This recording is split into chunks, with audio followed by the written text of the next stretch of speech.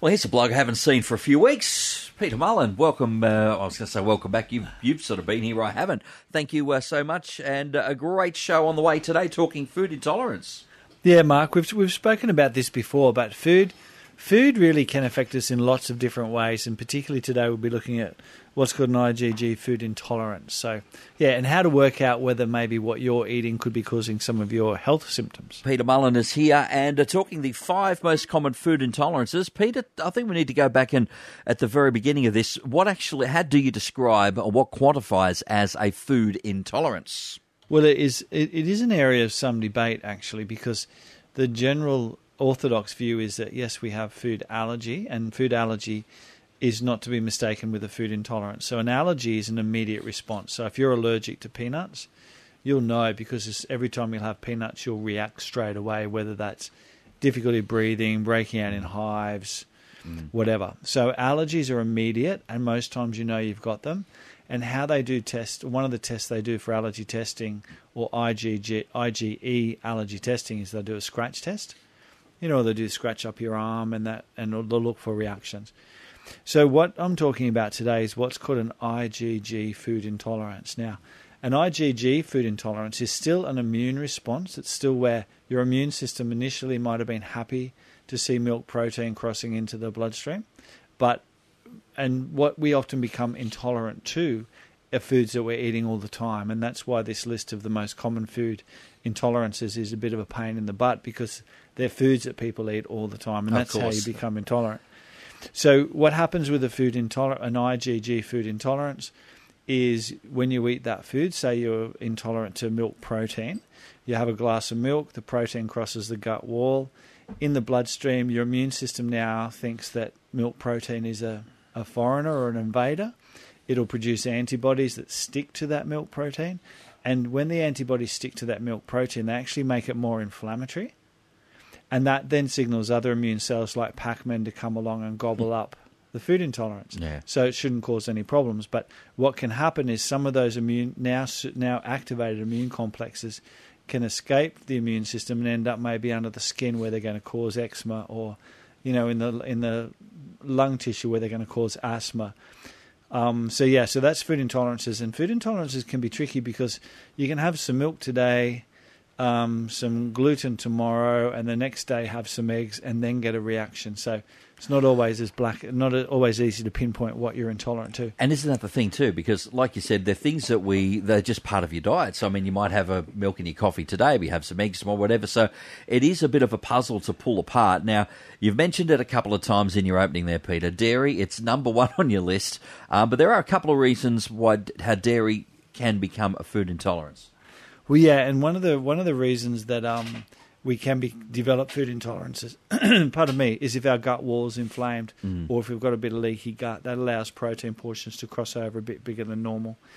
And then there's two reasons why a naturopath will often recommend, if someone's having gut symptoms, or maybe sinus or hay fever, or eczema or asthma, and we'll get on to how we can identify these intolerances in a minute. But with dairy, there can be 2 issues. You can be intolerant to lactose.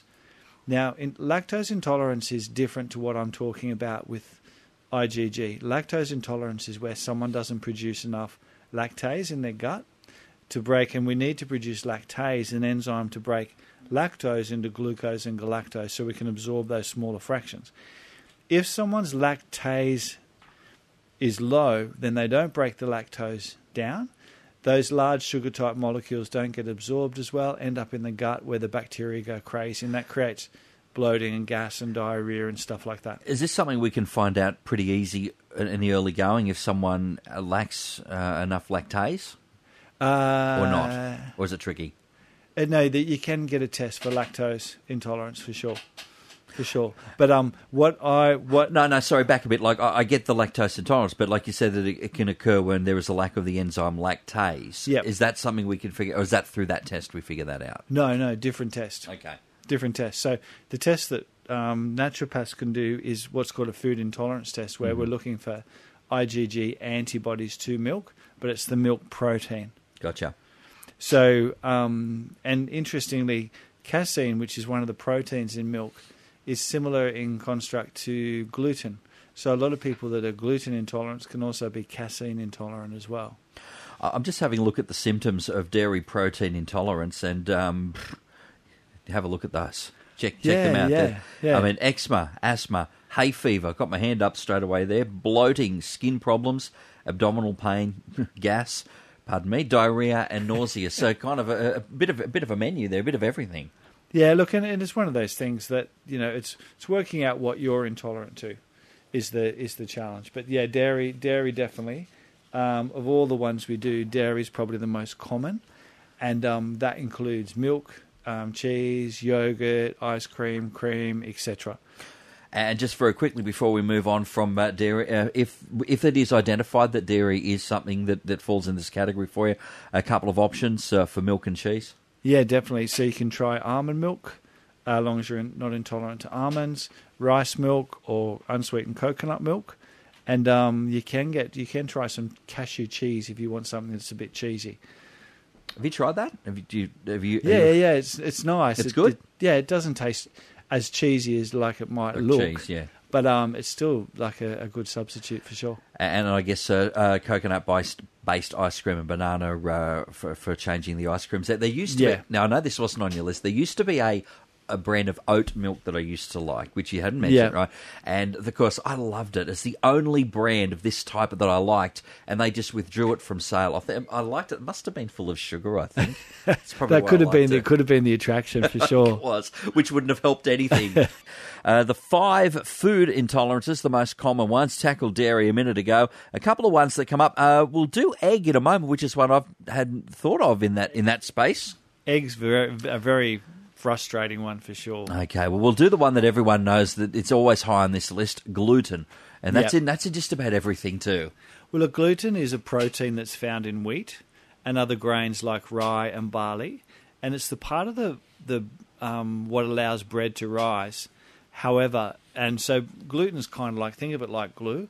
So as the bread rises, as the yeast ferments and the bread rises, the gluten sort of enables the bread to form little pockets where the gas can sort of build up and get trapped in there. So it sort of gives it that texture to help it rise. Now, about one in, and it can be hard to digest and it may cause inflammation.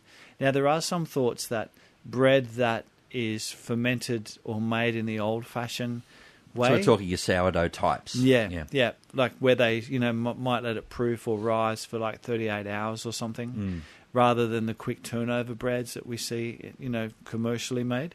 That may actually help reduce some of the gluten content. Well, that's interesting because, that was bread a long time ago, and we didn't seem to have a lot of these problems. So maybe it's a greater story there in how we produce and manufacture food. I'm sure it is because I think even different types of grain that we grow in Australia may have a higher gluten content. I'm not 100% sure on that, but it's been estimated that roughly 1 in 7 Australians now report sensitivity to eating wheat. So that's almost 3.4 million people. So it's a lot of people can be a bit reactive. Now, a couple of the interesting symptoms on this, some of the usual ones which we talked about earlier with dairy, but a couple of interesting ones, joint pain and depression and anxiety. So the food... it's crazy, isn't it? It comes back to like one of my patients, if she had gluten, she'd get pain in her knees the next day. And she tried it a few times, and every time she had gluten, she did the experiment, and it's like clockwork. Yeah, and I can't explain why that would be the case. But, obviously you've got and we're not talking about celiac disease. That's a totally different kettle of fish altogether. But, some of the symptoms, obviously you've got your gut symptoms, bloating, abdominal pain, diarrhea or constipation. But, fatigue is a big one, anything. And again, there's this connection between the gut and symptoms as well. So if your gut's inflamed, if you've eaten gluten, it's upset irritable bowel, you can be more fatigued, you can get headaches, you can get that brain fog. But it can, just that low level of inflammation, low energy can contribute to low mood like depression or anxiety as well. All right, we know there's gluten-free breads and options out there and more every day. Moving on to the next one, eggs. What's the story with eggs, Peter? Look, eggs is one of those things, like you'd sort of think about it, you think, we can't become intolerant to eggs, but when we cook eggs, it does change the protein. And again, it's the protein in eggs that people tend to react to. So, So you think we should be like Rocky Balboa, just have a glass of Possibly. 5 raw eggs? yeah, maybe not 5. Maybe you and I could do He 2. did 5. But there's some people sort of think that, raw egg is better, like easier for us to digest. But cooked egg may change the bond. Not for everybody, but it does come back pretty high in a lot of the patients that we test for as well. So egg intolerance, again, as I was saying earlier on, like often the foods you become intolerant to are the foods that you eat all the time. And a lot of people these days are having eggs every day for breakfast.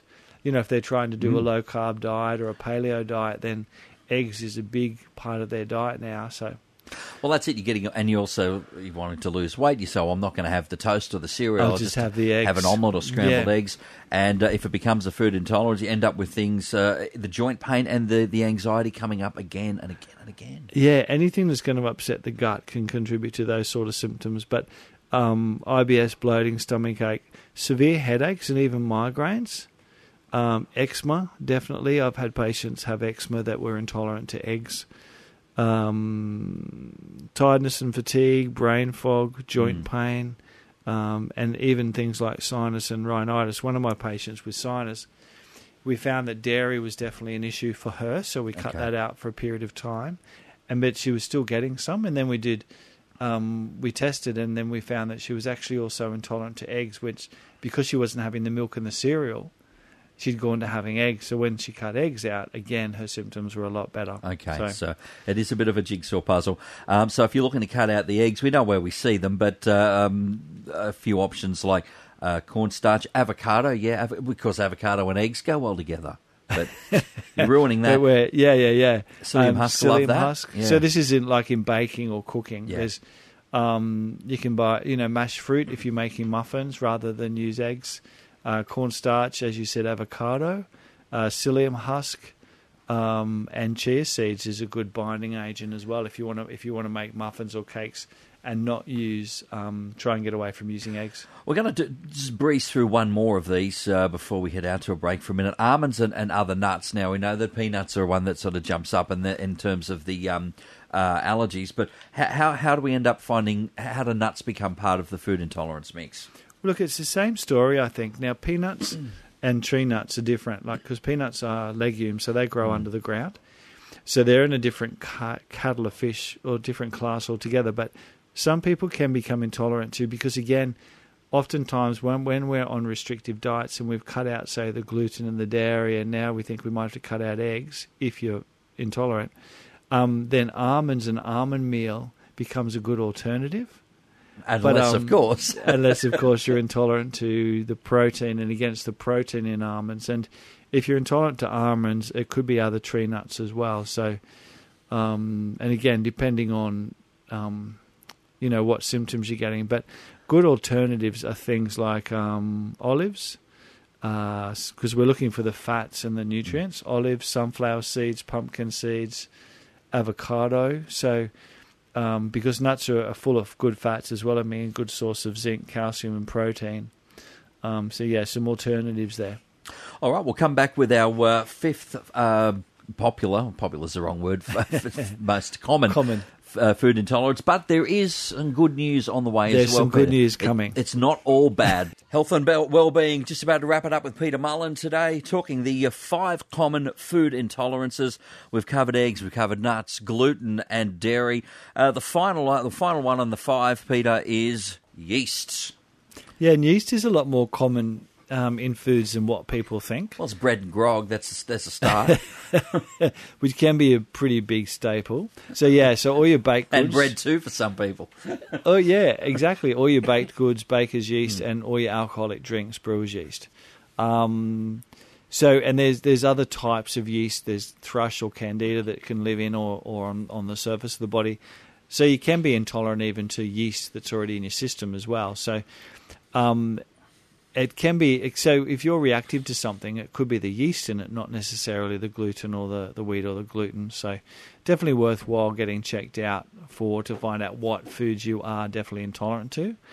And again, symptoms of a yeast intolerance are sort of similar. IBS symptoms, skin complaints, headaches. They all cross over, really, to be honest.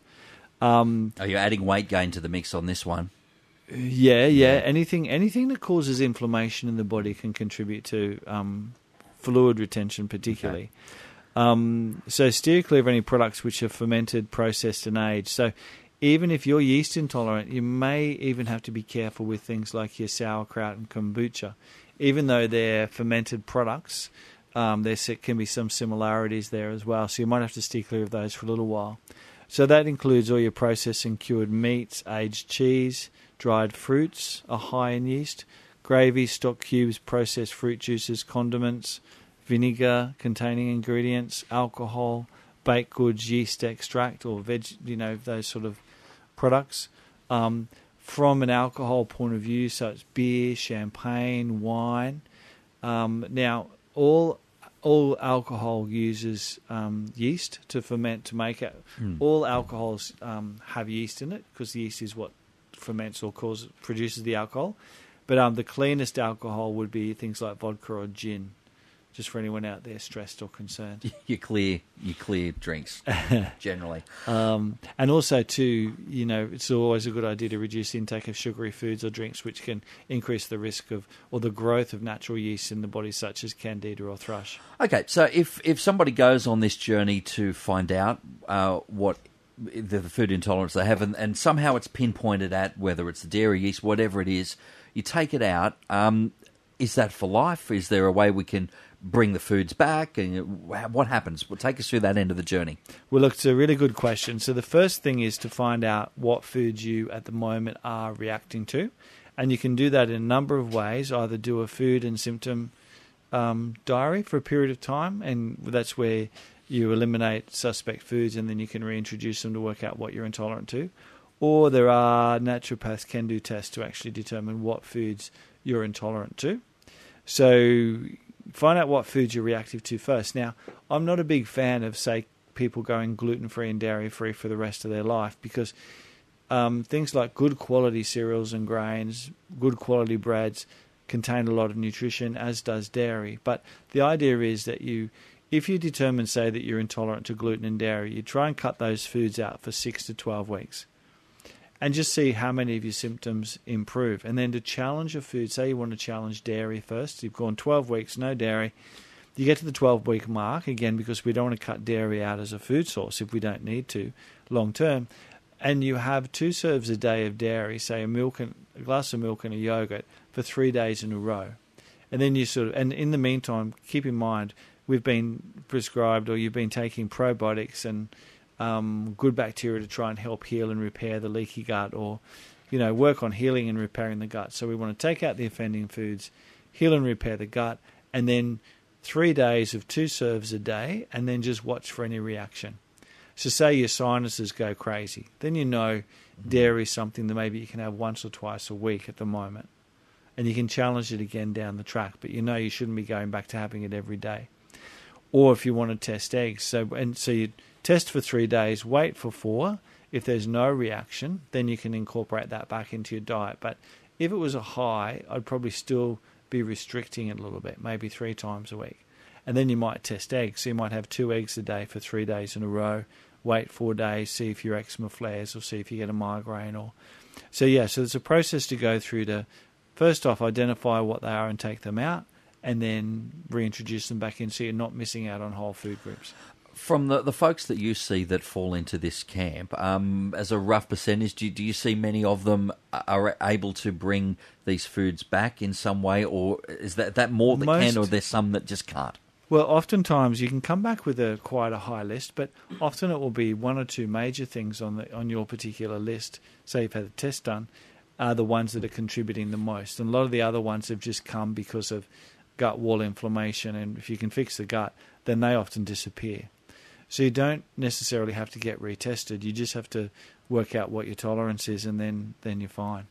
All right, a bit of a trip through the 5 most common food intolerances. As always, Peter Martin, thanks. Good to be back with you, and you'll be back with us next Tuesday afternoon. Next Tuesday afternoon, Mark, and you're looking lovely and refreshed after your holidays as well. The man obviously lies for a living. Thanks for listening to this podcast from 2NURFM at the University of Newcastle. Topics range from gardening to health, well-being, pet care, finance, business and travel. You'll find them all at 2NURFM.com.